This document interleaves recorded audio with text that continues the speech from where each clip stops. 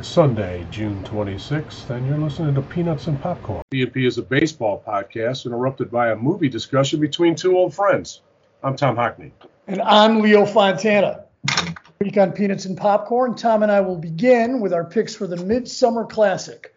The new playoff format was supposed to encourage competition top to bottom, yet 6 teams are on a pace to lose 100 games.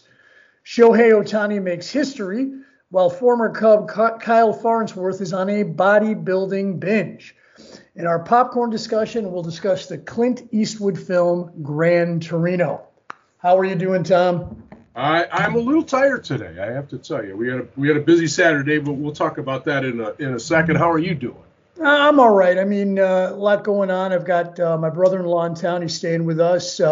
He's in town for my niece's graduation. She graduated from high school. We'll be going to Denver University, and it was very, very nice. And so, the weather's been okay. I'm going to play some pickleball later. All is good. How are you? Yeah, it was a pretty crazy week this week in the U.S. I have some of my expatriates saying, "Hey, is someone sent me a note saying is everything okay in America?" And I said, I don't know. I don't really have the answer to that question. Yeah. But basically, Roe v. Wade was overturned. Yeah. And this is, I mean, look, I'm Catholic. I assume you, I don't know to what extent. I'm a recovering Catholic. You're a recovering Catholic, right? You were the altar boy who served so long you get a pension. That's correct. But I was the one altar boy that wasn't abused. And I kind of have a Catholic, yeah, exactly, because you would kick their ass. I wasn't their type. But and I kind of look at Roe v. Wade and abortion with through the lens of Catholic theology and ideology, and I don't like the idea that abortions take place anywhere, and I would prefer to live in a world where unwanted pregnancies never occur. And abortions don't have to occur. However, I also understand that world is unrealistic, and that I cannot impose my religious views on every woman in America. And I absolutely refuse to do that. And for that reason, in spite of my Catholic sort of way of looking at this, I feel that abortion must be legal. We cannot continue to force women to have pregnancies through term if they don't want to have them. It's not right. And I'm going to do everything I can to help get it back to the way things were for the last 50 years. But I have a feeling we're in for some very, very dark times in this country. Yeah, basically those are my sentiments as well. While I am a recovering Catholic, I just want to throw this out there because I think it's important for everyone to understand. No one is for abortion. No person, if you think about it analytically, is for abortion. The reason why, and there's a couple of, in my view, is very nuanced, just like yours is. I'm personally against the idea of it. However, I would fight to the death for a woman's right to be able to have an abortion. Exactly. And the reason is because far too long, a lot of these decisions have been made by men. Yeah. This is singularly a woman's issue, even though men are involved in the process of it. Too long, for me, men have dictated how women's bodies are to be used as basicit a vessel for men, right. And it's disgusting and it's barbaric, and it was a really tough week for women in the United States. And the other thing too, I just want to throw this out there. Don't tell me you're fucking pro-life. I'm pro-life too. You're pro-birth. You don't give a shit what happens to these babies after they're born. Don't tell me you're pro-life. That's just a bullshit argument. Everybody's pro-life. That's ridiculous. What happens when it comes to clothing these unwanted children? Yeah. Feeding them, educating them, making them contributing members of society? You want to have nothing to do with that. And that's the problem. And again, this is men, basically men, white men, if you really want to break it down even further, that are making this decision. The idea that this is a Trump issue. And we know that this is an interesting parallel week because the hearings have been going on in Washington, and every single day the thumb screws are getting tighter and tighter on Trump and his whole regime and the whole but this is the reason why we're here today is because of Trump. He put these 3 lying motherfucking judges who went through their Senate confirmation hearings and lied right through their teeth. This was a political, and it is a political Supreme Court today. Yeah. It wasn't this way years ago, but it certainly is today. It's where personal ideology is determining legal status, and it is unacceptable. It is unacceptable, and it all goes back to this former president. And regardless of your opinion of him one way or another, we are in this position today because he had the ability to pick 3 Supreme Court justices. President Obama was denied that opportunity, if you recall. They pushed through Amy Coney Barrett because if you look at the vote, this wouldn't have passed if that wouldn't have went through. Also, Brett Kavanaugh, you lied through your teeth. There's just no getting around it. So, as you can see, I'm kind of passionate about this subject, but this is a tough week for America. Well, I've been saying did you see that headline from The Onion? It shows a picture of a woman with a kind of a blank look on her face, and the headline is "Vessel for Male Gratification Seems Sad Today." And right. Which I thought was absolutely brilliant. But I got to say that there has to be a political price that is exacted for this gross overreach by the Supreme Court. Yeah, and we've got an election coming up in November, and in states like Ohio and Missouri, they need to get out. Women and people in general who feel strongly about this issue need to show up at the polls, and they need to vote out these people who would continue to live in a world where abortions are illegal. Right. There are so many consequences. In developed nations, there's only like a handful of countries that are, draconian like this. Well, Ireland for a long time outlawed abortion, but again, a Catholic and Protestant nation, and in Chile it was illegal. But finally, these countries have sort of come into what is known as civilized society. And I'm sorry. Again, I don't like the idea of abortions occurring. Right. However, I would never, ever presume to tell women what they can or cannot do with their bodies. Absolutely. And you better show up and vote this fall. Correct. Because if this matters to you. If it doesn't, then don't. But if this stuff matters to you, the only way we can overturn this is at the ballot box. So anyways, on a lighter note, I'm very tired today. And the reason why I'm tired is that we had a garage sale yesterday that I participated in. And basically, what'd you pull in there, Tom? 10, 15,000? No, I think we got a little more than $800 or something like that. Hopefully the IRS is not listening to this. But it was a very successful day. And it was very funny in many ways to see the town to a certain degree, or many people from the town. It was very crowded at certain points. And I just was kind of watching it all and playing part carnival barker, part salesman, but kudos to my wife Gwen, who basically ran the show and was tremendous. Was a dynamo, and my brother Brian too, who did deliveries with his little Kubota driving around our little hamlet. So it was a great day. We spent the last 3 hours on the boat, just swimming in the water, trying to relax our tired bones, and it was a great summer day in Harrison. I certainly wouldn't want to be without my air conditioner on some of these hot days. Absolutely. What's going on with you, buddy? Dude, we had to replace our air conditioner last week, the week before. It was so hot. Our air conditioner broke down the Friday before last. And no. Yeah, and we had to, it was just code red, emergency, call Lowe's, call every HVAC guy we could call, getting quotes, getting estimates. But we finally got one in after paying $7,000 for it. But, that's the way it is. But now, our old air conditioner was almost 30 years old. It predated our purchase of this house. And it'd been functioning well, but it finally just, our HVAC guy said it just. It's shit the bed, as they say in the business. Yeah, and so we had to get it replaced, and it's now nice and cool in this house. But we were struggling there for a little while, and I couldn't sleep upstairs. It was just way too hot. Here's the problem with this. You'll never, I've learned this over many decades. You'll never pay as much as when you don't have something. Yeah. And so you're really held over the barrel. So, for example, if you want to change your air conditioner, do it in the winter. You know what I'm saying? Because but when they've got you over the barrel when you're dead. You're paying basically. Why pay retail when you can pay more than retail?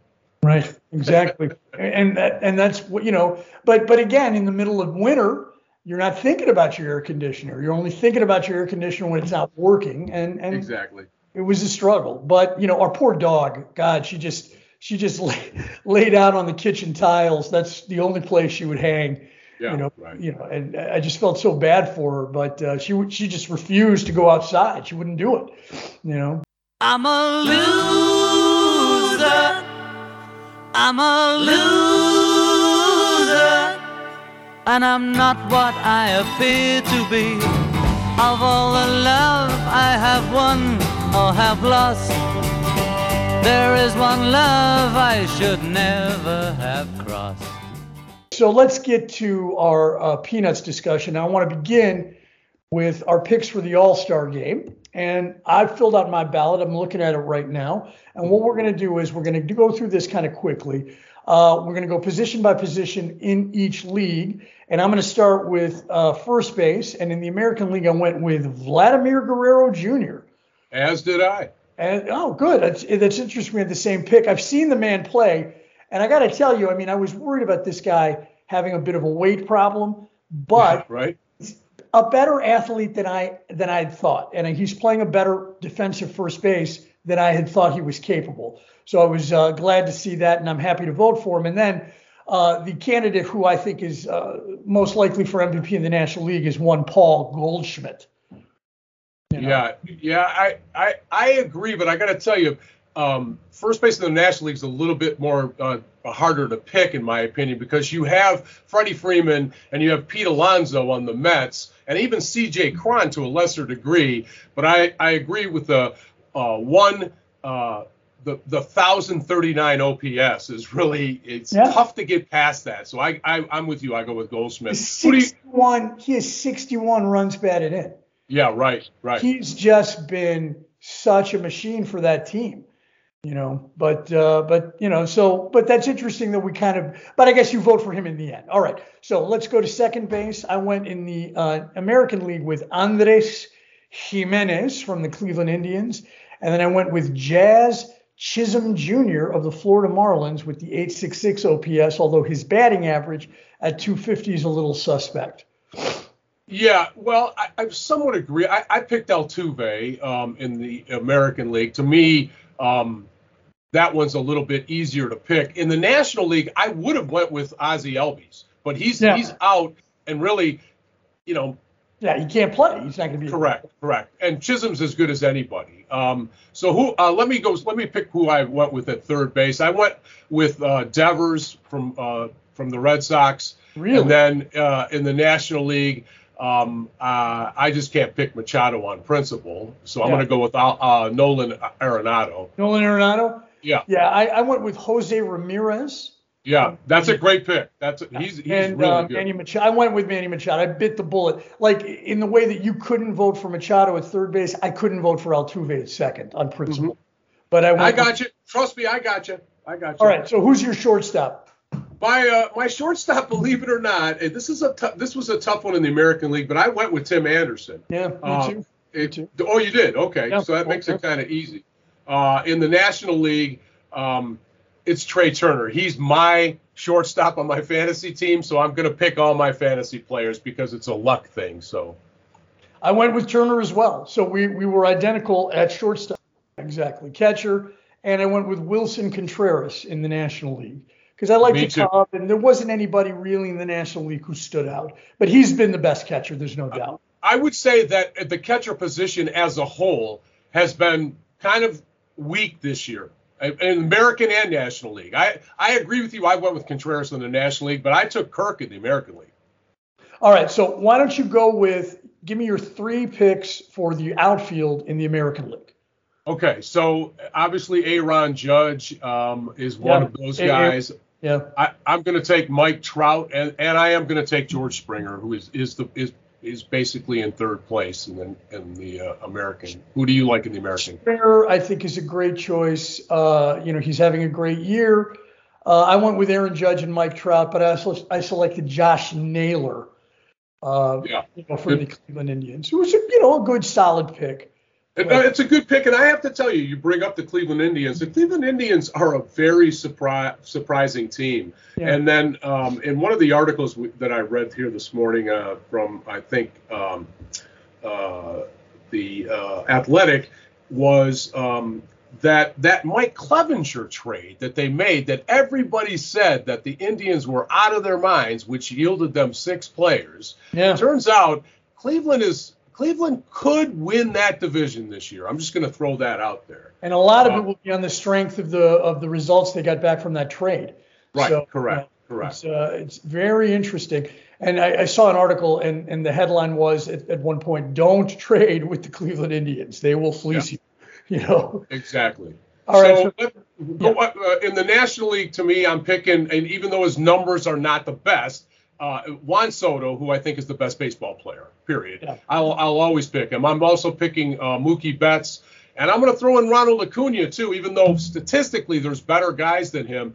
He just didn't get a start on his season because he was injured for the first 5 or 6 weeks, but that's who I would go with. I went with Betts. I chose Ian Happ, who's having a good year. He's having a good month. Wait a minute. No. He had a terrible May, and he had a tremendous June. 36 runs batted in, 860 OPS. I think he deserves it. Then he's getting a lot of votes. There's no question about it. I chose a former Cub. He was only a Cub for a few months, but Jacques Peterson, who's having an excellent year. He really is. The one that Tommy fans slapped in the face over a fantasy football dispute. I'm reading a novel by Michael Connelly called The Dark Hours. And at one point, the main character, who's the detective on the night shift, and she doesn't have her own desk. So she has to borrow the desks of the detectives from the day shift. And so she's sitting at this one guy's desk, and he has all these baseballs that are autographed by different people, different Dodgers. And she's on the phone, and she picks one up, and she looks at it, and she's like, I don't know who this is, but I think the signature, the first name looks like Mookie. I don't know. And she puts it down, So I thought that was kind of funny. So who's your DH? Oh, in the American League, it's clear cut. It's maybe the best player in the American League, Yordan Alvarez, who's also on my fantasy team, driving me to a 9-2 record this season. Yeah. Is clearly number one. Number 2, I would pick Bryce Harper, but here's a bulletin for you. He broke his hand last night, and he is probably going to be out for the year, because if he has to have hand surgery, he's definitely out for the year. If he doesn't, even if he comes back, I think that's the type of injury you kind of need a year with. That being said, I'm gonna go something goofy here, and I'm gonna take Willem Contreras. Willem Contreras. Yeah, correct. Wouldn't that be great if both Contreras brothers made the All-Star team? Yes, it would be great. His hand injury. Wow. Yeah, I chose Harper. I'll have to maybe go back and reevaluate, but I also chose Alvarez. So that was. I think we got pretty solid teams. It'll be interesting to see how it all finally shakes out. But this is a good. The thing is, with the All-Star ballot, I don't vote multiple times, and I don't think you do either. No. I make one vote. I feel like, I lived in Chicago for 35 years, and I only voted once there in their elections as well, even though that's not really what you do in Chicago. I only voted once. Voting early and often. Now, did you see this Ken Rosenthal article in The Athletic? 6 teams are on a pace to lose over 100 games. Yeah. We're talking about the A's. We're talking about the Cubs, the Reds. Who else is awful? Kansas City. Kansas City's terrible. And this new playoff format. You said the Reds, right? Yeah, the Reds. Yeah, I said the Reds.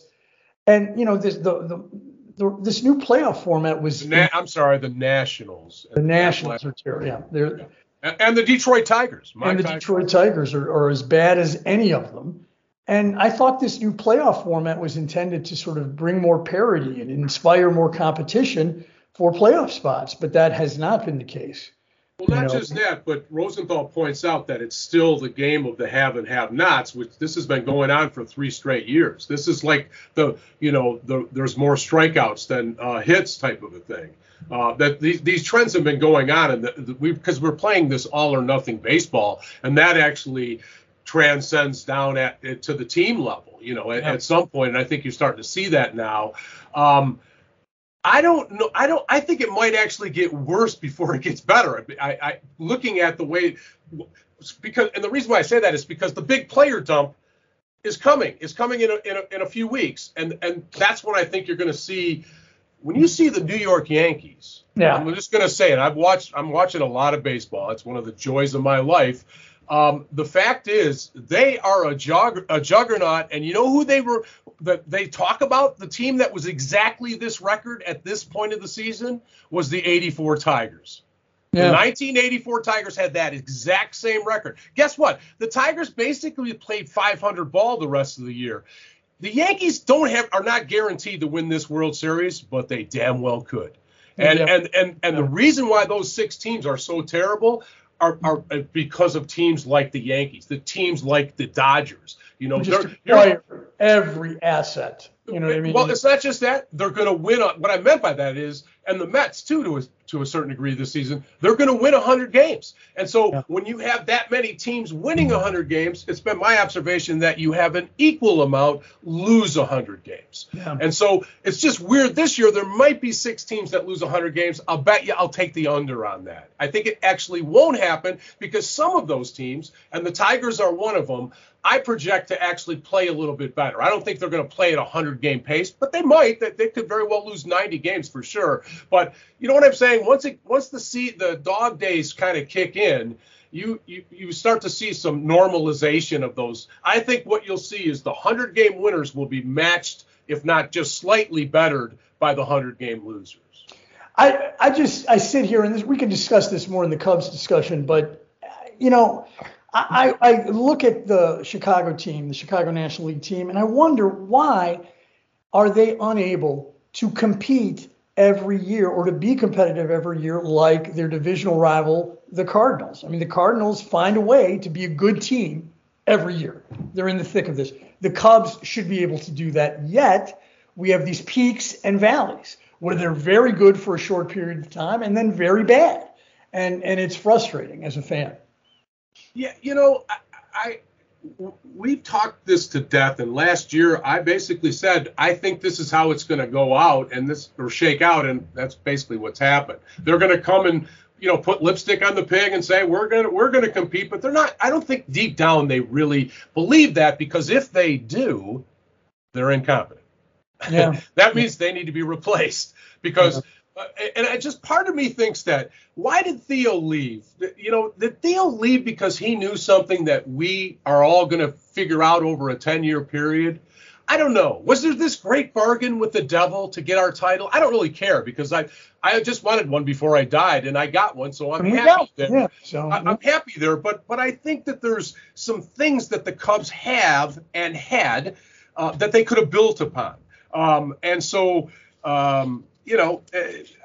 The Cubs are a weird animal, but I don't think they're going to lose 100 games either, by the way. I just don't. I think they're too well managed, and I think we're years away from a title, Leo. That's what I agree with that. We are years away. I mean, there's just, what can you point to in that organization that tells you that they can do this better than anybody? I'm not seeing it. I mean, whether it's some rookie prospect comes along and just blows everyone away, or some free agent comes in who's just equally as good. I don't see either thing happening, but who knows? I've been surprised before.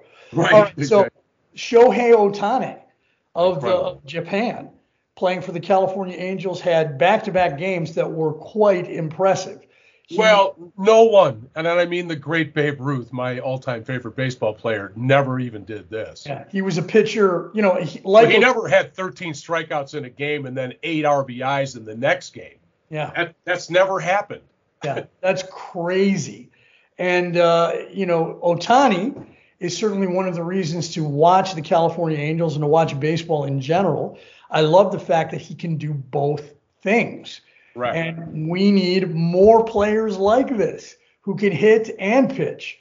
I think it's good for the game. It certainly draws a lot of attention. And, he's doing things night after night that just we've never seen before. But what place are the Angels in? Are they back in contention after Madden's firing? The Angels, as we wake up today, are in fourth place, 12 and a half games behind Houston with a 34-40 record. They do have a plus run differential of 6, which is encouraging. But that's a team that's perennially disappointing in my mind. I don't know what else to say.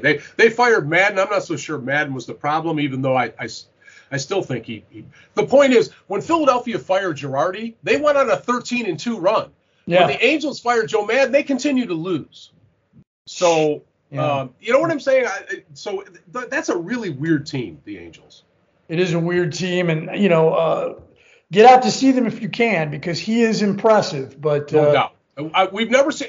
I would just also add, I think like Ruth, in a couple of years, Ohtani's going to have to decide what he's going to want to, eventually do one or the other. He won't be able to do both, and the reason why I say that is every pitcher's arm eventually deteriorates. In fact, it's a ticking time bomb the minute you start pitching until when you stop pitching, and so. I think I could see him 3 years down the road going, I'm just going to be a hitter, and have a long career. His exit velocity on his batting is amongst the league leaders. I'm not American leagues, but I mean the major league leaders. Wow. That's how hard he hits a baseball. And I think he would be on a Hall of Fame arc just as a hitter by himself. What we're seeing is special. So if something was to happen, God forbid, to Ohtani, where he was not able to have a full career, I think he will get into the Hall of Fame just on the fact that he's done something no other man has been able to do. And this is an evolved sport. This over 100 years, you would think somebody would come along, but no one has. No one has, exactly. But it is fun to watch. Now, did you see this about Kyle Farnsworth? Yeah. Yeah, no, Kyle Farnsworth has always been kind of a scary dude, but now he's an extremely scary dude. He's a bodybuilder, and if you in the article they have that clip to that I saw that play when he basically threw that guy down and started pounding him in the head. That's right. And that was 10 years ago. Yeah. And here's the part I suplex on him. Yeah, he suplexed the guy off the turnbuckle, but. They say he weighs 230, and I'm just telling you, as a guy that kind of weighs in and around that number, he's not 230 pounds. No way in hell. He looks like he's like 290 or 300 pounds. He is a big behemoth. He's not a guy you want to really kind of piss off. And to me, those are the worst guys to have their bodies turned into that, because he always kind of had an edge about him. It just kind of makes for an ugly persona, really. Well, that fight in Cincinnati against the Reds, he really, after that, had a reputation as somebody you don't want to fuck with. Right. All throughout Major League Baseball. He's just a big, strong, crazy guy.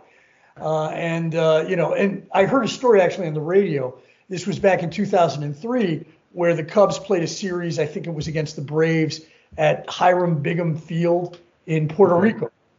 And this guy who worked for one of the media outlets had gone, he'd gone down to the beach and was going to ride one of those jet skis. Now, the jet ski versus a wave runner, you have to stand while you operate it, whereas the wave runner, you sit like a sort of more of a motorcycle. So he's waiting on the beach for whoever's got the jet skis before him to get back. So they come in onto the beach, and one of them is Kyle Farnsworth. So the media guy goes out there and does the jet ski for an hour, hour and a half. He gets off of it, and his arms are completely exhausted. And he's thinking to himself, man, I know Kyle Farnsworth is a pro athlete, but there's no way that he's not going to be affected by having done this. Sure enough, he goes into the game that day. Dusty has no idea what his condition is, and Farnsworth gives up a game-winning home run. So I just thought that was kind of an interesting story. Interesting ending there. I wasn't expecting that. I thought he was going to beat up the the jet ski guy or whatever. But anyways, hopefully you find peace there. But I've never met a guy that looked like that didn't have serious issues. But anyway. Yeah, no kidding. No kidding. All right, so let's get to Chicago baseball. Not a lot to report. The Cubs are awful, as we know, and the White Sox are approaching awful. But there was a nice thing that happened on Friday as Kyle Hendricks returned to form. He hasn't been pitching well, but he pitched, 7+ innings of shutout baseball. Yeah. And he seems to pitch really, really well at Busch Stadium in St. Louis. Well, he owns the Cardinals in general. It's kind of an anomaly going back like 6-7 years at this point, even prior to the winning the World Series. Hendricks has kind of had their number. I don't know if he's 13-3, but it's some number like that. Yeah, it's 13-3. And what's hilarious is you can watch him when he's like right. Yeah. He's throwing 87-mile-an-hour fastballs past hitters, and it's amazing. They're swinging. They can't catch up to it because his changeup is so effective when it's effective. Right. He's throwing these slow fastballs right by these hitters up in the zone, and it's hilarious to see. Yeah, I would love to talk to him to see what it's like for you and Contreras and these guys that go back to the title team to have to endure these days, because I'm thinking it's got to be tough. I mean, you got to be a professional, but you also have to be a professional athlete. And sometimes you can't do both. It's hard to do both and not impact your attitude about it. Well, I think that last outing may have increased Hendricks's trade value, and I'm sure that Wilson Contreras is probably out the door as well. And I hope the Cubs. Well, he's the number one prize based on what I've read. Yeah. So did you see also on Friday the bench is cleared on the south side over at Guaranteed Rate Field as the White Sox play Guaranteed third rate field. Yeah. Well, Jorge Mateo was hit by a pitch, and this was in retaliation. I think Michael Kopech hits him in the back, and my fantasy pitcher, by the way, but still I had to have a talk with him after that because that was very poor form. It was poor form, and this was in response, we think, to Josh Harrison getting hit by a pitch the night before. And if you saw when Harrison got hit by a pitch, it was interesting. The pitch was right at his back, and he turns his back, and his right arm, as he turns his back to the pitcher, his right arm is what got hit in the elbow with the pitch, which was really unusual. I mean, you never see a batter get hit. If a right-handed hitter's at the plate, it's rare that it's his right arm that gets hit with the pitch, but that's what happened. And that's how you break bones, too, by the way. But there's something – The Sox seem to have a shiny red ass these days. I don't know. It seems like there's like a hair trigger temper thing going on the south side. And I don't know if it's a frustration with La Russa. I don't know what it is, or the fact that they still cannot catch the baseball. I saw a couple plays this week where it's like, my God. Maybe you just need to take a break and take these guys out and make them play defense for 8 or 9 hours until they can figure this stuff out. I don't know what it is, but it seems like they're poorly coached from a defensive standpoint. Their third base coach, Joe McEwing, he leads the league in runners thrown out at home plate. Oh, I did not know that. Yeah, he leads the league. So they're bad all over. They're bad all over. So their coaches are bad at defense too. Yeah.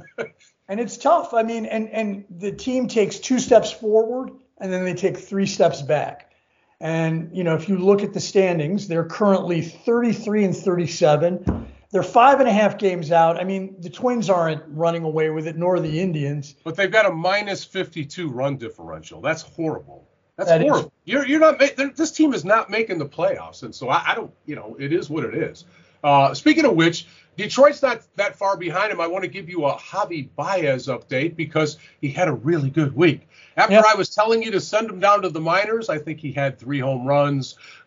He's just hitting the cover off the ball, and so it's really good to see that happen. Well, it's nice to know that he listens to the show and took our suggestions to heart. And scene. Exactly. But, I'm glad he's doing something. And I wish the Tigers were better. I really do. Just, not only for your sake, but I think that, MLB needs teams like the Tigers and the Indians and the Reds and the Pirates to be good. And even the White Sox, too. I mean, they're very similar. It needs them to be good. It can't always be the Yankees and the Dodgers. Right. So, all right. So that concludes our Peanuts discussion. Come here, girl. Stop! Let go! What you looking at, old man? Ever notice how you come across somebody once in a while you shouldn't have messed with? That's me.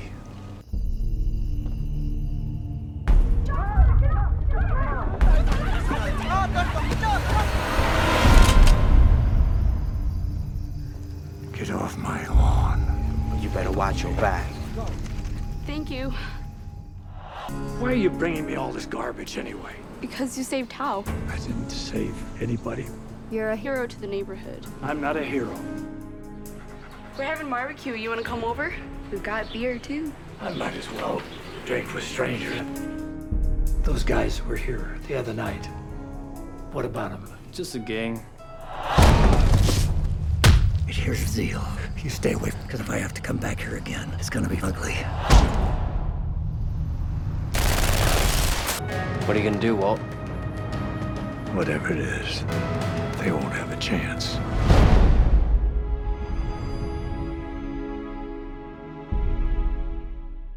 And let's get right to the popcorn. I chose the movie this week. One of my favorites. It is a Clint Eastwood film called Gran Torino. The story that takes place in your hometown of Detroit, Michigan. Yeah. An old man, Walt Kozlowski. He's a Vietnam War veteran. He is also a former auto worker. And he's basically the old man who lives in the house and tells everybody to keep the hell off of his grass. That's right. And he's, Get the hell off of my lawn.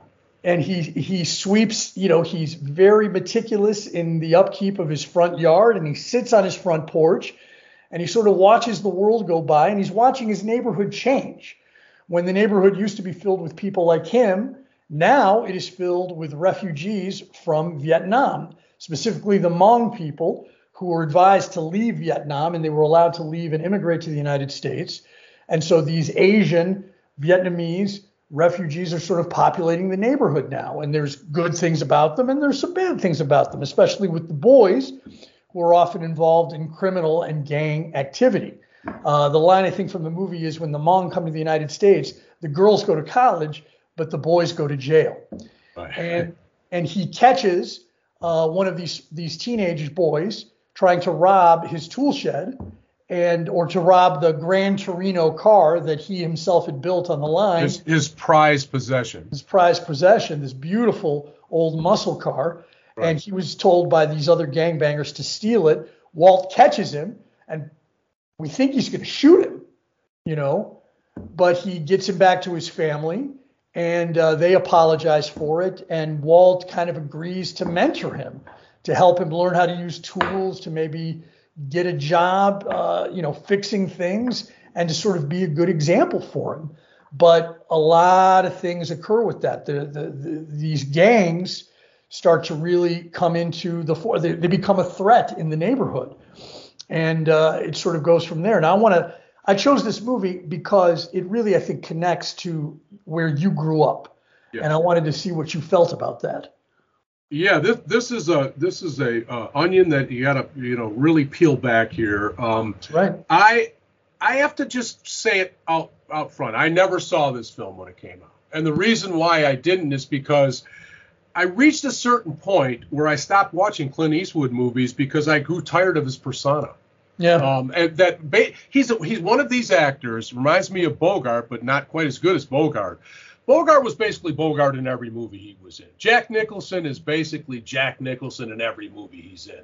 And Clint Eastwood is basically that same character. He could have been Dirty Harry as an old man.